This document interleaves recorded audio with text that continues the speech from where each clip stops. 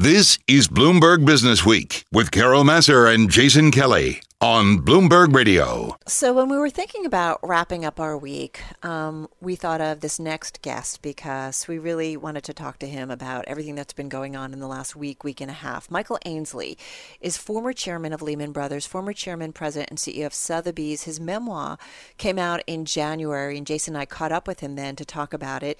It's called A Nose for Trouble. He writes about the corporate crossroads and challenges that he has faced throughout his life. Michael is back with us and joining us on the phone from Florida. Michael, good to have you back with us. And first of all, I've got to say thank you so much because you've connected us with Candace Lee, John Ingram, wide-ranging and thoughtful conversations that we've had with them over the past week. So thank you so much for bringing them to us and our listeners because they really helped us better understand this world right now. And I wonder what you make of it. Thanks, Carol and Jason. It's great to be back. Some 11 weeks since we talked, I think, right at the beginning of this crisis, the COVID crisis. Well, I must start by saying how incredibly horrific it must feel like to be a black man or woman in our country today. We cannot continue to allow our law enforcement personnel to perpetrate, some law enforcement personnel, I want to be clear, some, not all by any means, to perpetrate the violence that we've witnessed on black Americans. Fortunately, we've seen some wonderful exhibitions of love and friendship between and amongst law enforcement this past few days as they really kneel with and walk with and in some cases dance with those that are demonstrating. So I'm afraid they're enforcing lawlessness, not enforcing the law. So I've been very sad this week, but let's see if we can make some better things out of it today. Yeah. I mean, Michael, one of the things that's come up in so many conversations and some of the conversations that you've been a part of making happen, as Carol pointed out, is that, and I think you know this in a way that we do as well, and probably better, given your experience in businesses, there are some structural issues. There are some structural inequalities that go back decades and one could argue, and we have had people argue centuries in many ways. Understanding economics as you do, what are some things that we should be thinking about, either legislatively, in a regulatory way, or maybe most importantly, as corporate leaders, that we might do to start to undo or to fix some of that? Well, I think corporate leaders have got to get much more involved in race issues and racial affairs. We have just tolerated a lot of things that must change. There's something called Campaign Zero, which enumerates 10 changes that are needed in law enforcement. They have to do with training, with body cameras, right, with other things. And I think we've got to get active. Not just leave this to social activists, but corporate leaders have got to get engaged in this as well. There are other things I could discuss, too, such as job creation. There's a great program out there. I don't know if you all have heard about Year Up. Year Up is taking high school graduates that don't really have a lot of job skills and giving them a year of training and getting them personal skills as well as job skills, and they're having enormous success. They've placed some 25,000 kids in these last few years, and they're getting a starting average salary of about $42,000. This is taking kids with no hope or little hope and really giving them some self-confidence. So I'm a big fan of a program like Year Up, and we need to invest in that. Well, that takes me back, Jason. I'm thinking to John Hope Bryan, who we talked to from Operation Hope, who said ultimately what we're seeing, certainly in the black community, it's a poverty story. It's a poverty story that we've got to figure out. And you talked about, Michael, the importance of corporate leaders and how they have to play a role here. That as corporate leaders, they need to vote with how they spend their dollars at their corporations. Whether they invest in, as part of their supply chain, minority-owned businesses, when they're determining, internships. They need to think about a broader swath of our community in terms of bringing people into the fold. And I love hearing about this program and this Year Up program, because this is something we need to think about. But it's a money story. It's a poverty story. It really is. And where does poverty hit? If kids can't get work, then you see the sort of violence that we've seen some of this week. Most of the demonstrators this week have been peaceful and perfectly within their rights. But when there's hopelessness, you see some of the destruction that we've witnessed. As you talked to me the last time, my passion for our Posse Scholars Program. Mm-hmm. Well, since we talked, Posse has graduated another 700 Posse Scholars from our elite university partners.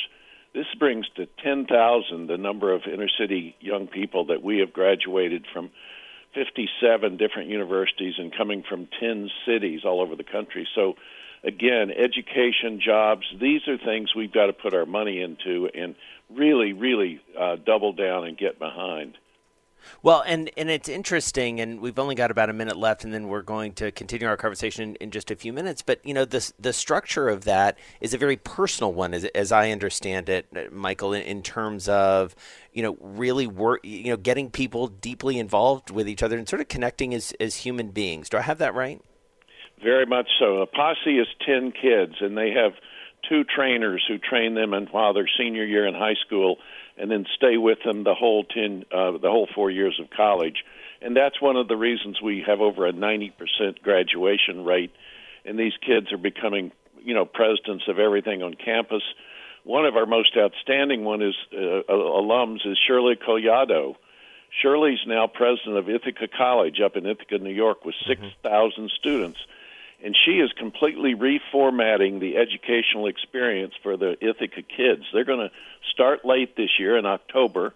They'll have some online and an awful lot of in-person classes.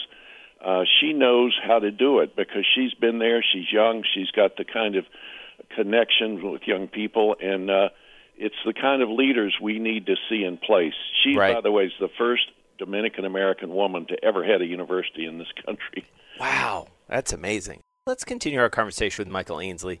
He, of course, is the former chairman of Lehman Brothers, former chairman, president, CEO of Sotheby's. Joining us on the phone from Florida, he's also the author of a terrific book called A Nose for Trouble. It's very revealing. It's very personal in many ways, not your typical memoir because of the experiences that Michael has had. And it talks a lot about some of the work he's done with the Posse Foundation, which we talked about just a few minutes ago. It does make me think, Michael, especially given that work that you've done, your involvement with Vanderbilt, your alma mater, your continuing involvement in your community.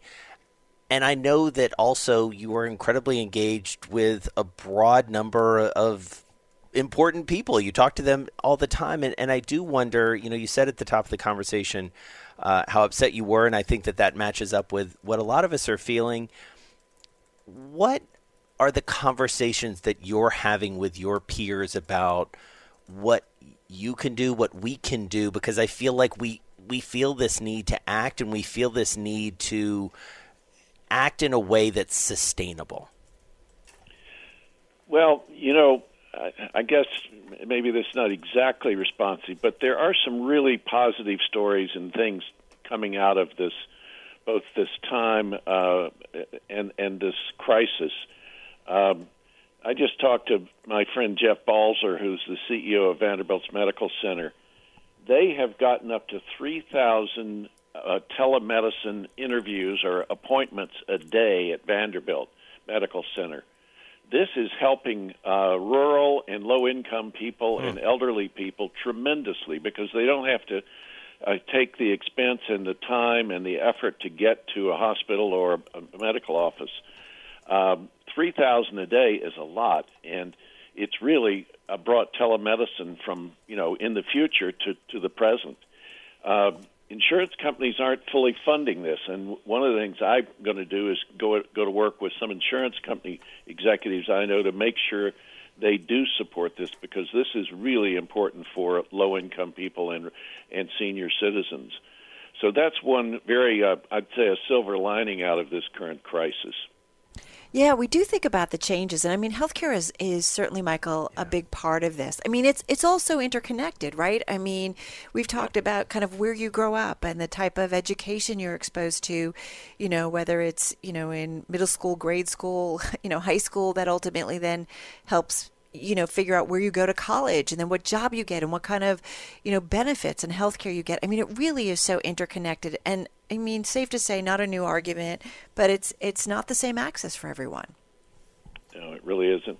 Another thing that I've learned about, I'm a native Tennessean from East Tennessee, and one of my old friends, Bill Green, is the chairman of a bank down there called Bank of Tennessee.